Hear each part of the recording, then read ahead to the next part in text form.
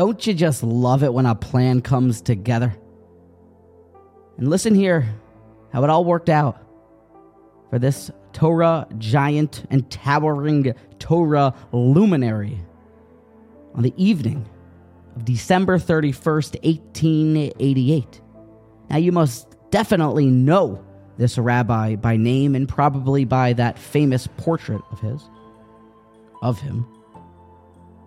You may know of him by his hallmark translation and explanation of the Chumash, or by his great work, Horeb, 19 letters, or his famous articles in the Jewish newspaper of the time. In case you haven't discovered the name of this great rabbi, he goes by Rabbi Samson, Raphael, Hirsch, or Rav Shimshon, and Rav Raphael Hirsch, Zechron Livracha, a chief rabbi and leader of the Jews of Germany who fought assimilation tooth and nail, and the great founder of Torah im Derech Eretz philosophy.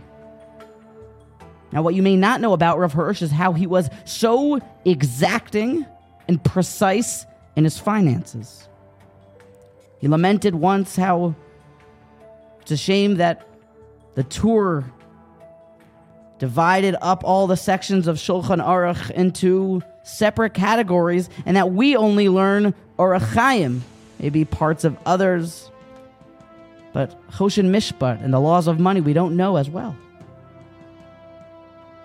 And Rav Hirsch, when he was in his 80s, in 1888, he left over in his tzava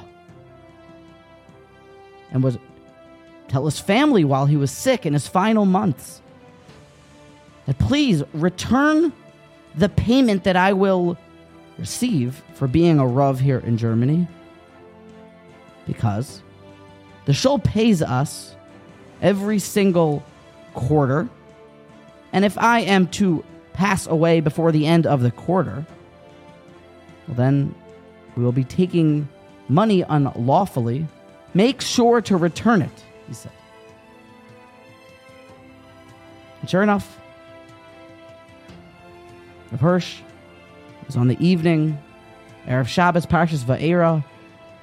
When he passed away, they looked at their clocks and they noticed that it was exactly December 31st.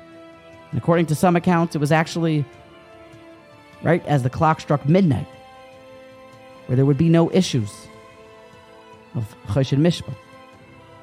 Ritzoin Yirei of Ya'aseh, Hashem performs the wants of those that fear him. Rav Samson, Raphael, Hirsch, Zechron Livracha, a towering Torah giant that put Torah and mitzvahs on the offense and constantly would preach the importance of halacha following in business matters and meticulous finance keeping. Zchusa Yagamlin.